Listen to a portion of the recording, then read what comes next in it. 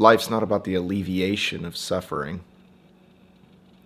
It's not about trying to get out of suffering. It's about awakening to how to transcend the suffering. As Gautama learned that all of life is suffering, but there is a path of liberation. But the path of liberation is not around, it's through.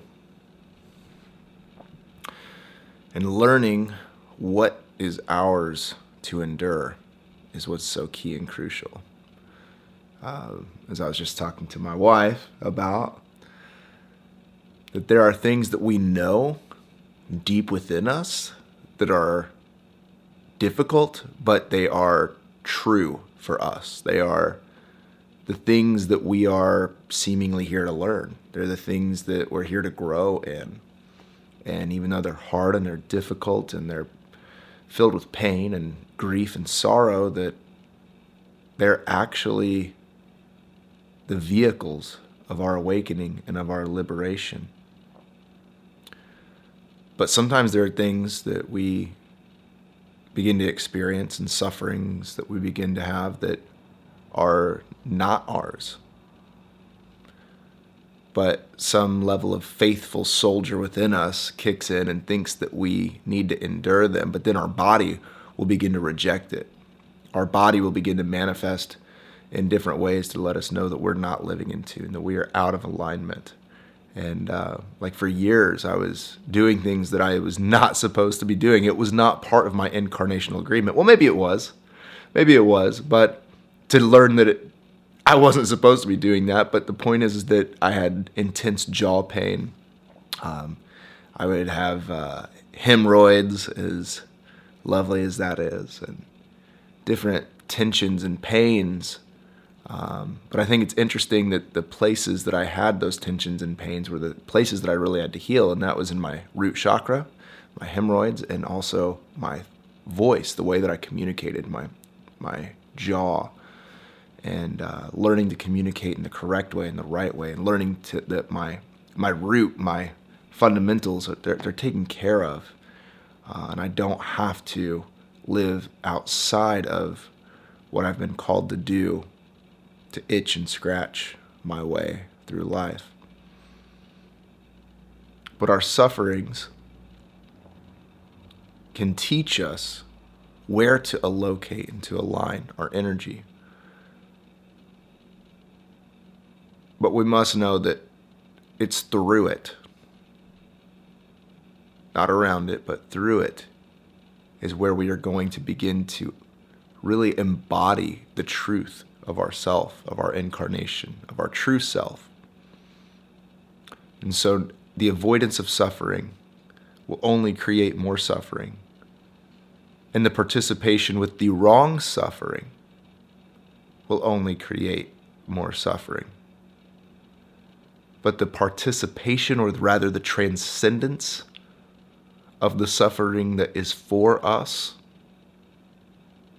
the lessons that are for us to learn, we'll have grace for that pain. We'll have provision for that pain. We'll have peace through that pain.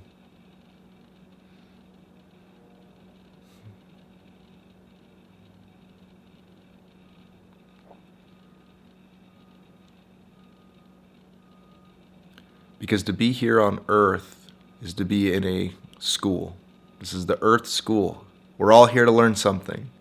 We're all here to grow in some particular way. And the way that we grow is through friction and tension. And so the avoidance of friction and tension means no growth. To coast means that you're rolling downhill. But it's that steady pace of walking in the right direction. That little incline uphill, the little bit of sweat under the armpits, that you know you're walking somewhere that you're supposed to go. You are on the journey and on the path toward the destination that is made for you.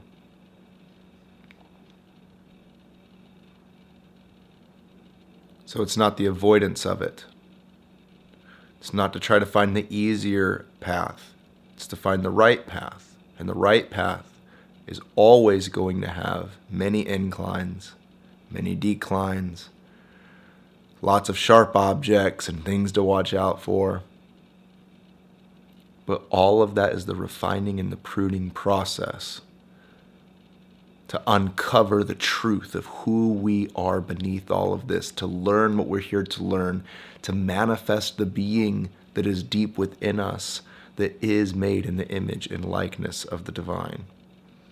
And our suffering, the right suffering, produces that truth.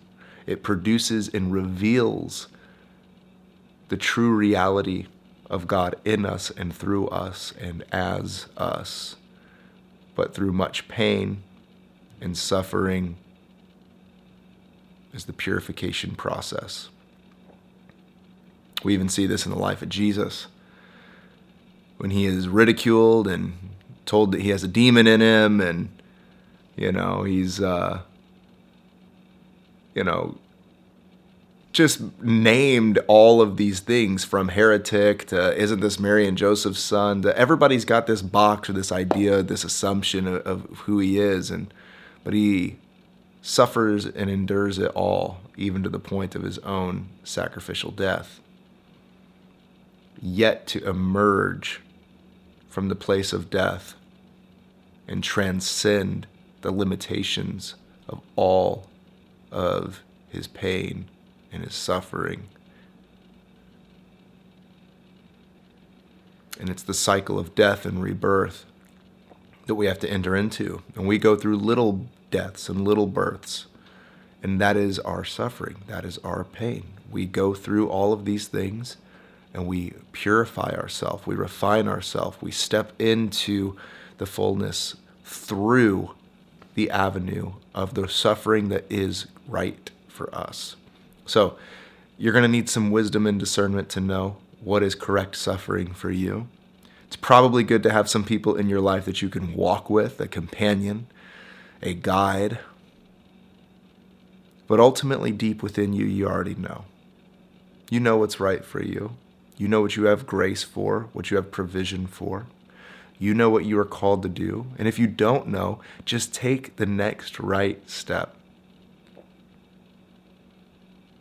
Take the next right step.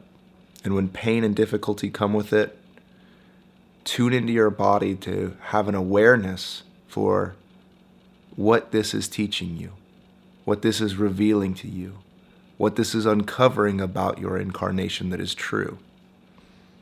And that will begin to be the guiding star that will lead you to the fullness that you are to live into in this life. So select your suffering with wisdom, with awareness, with consciousness, and you will begin to step into the fullness of who the divine is in you, through you, and as you.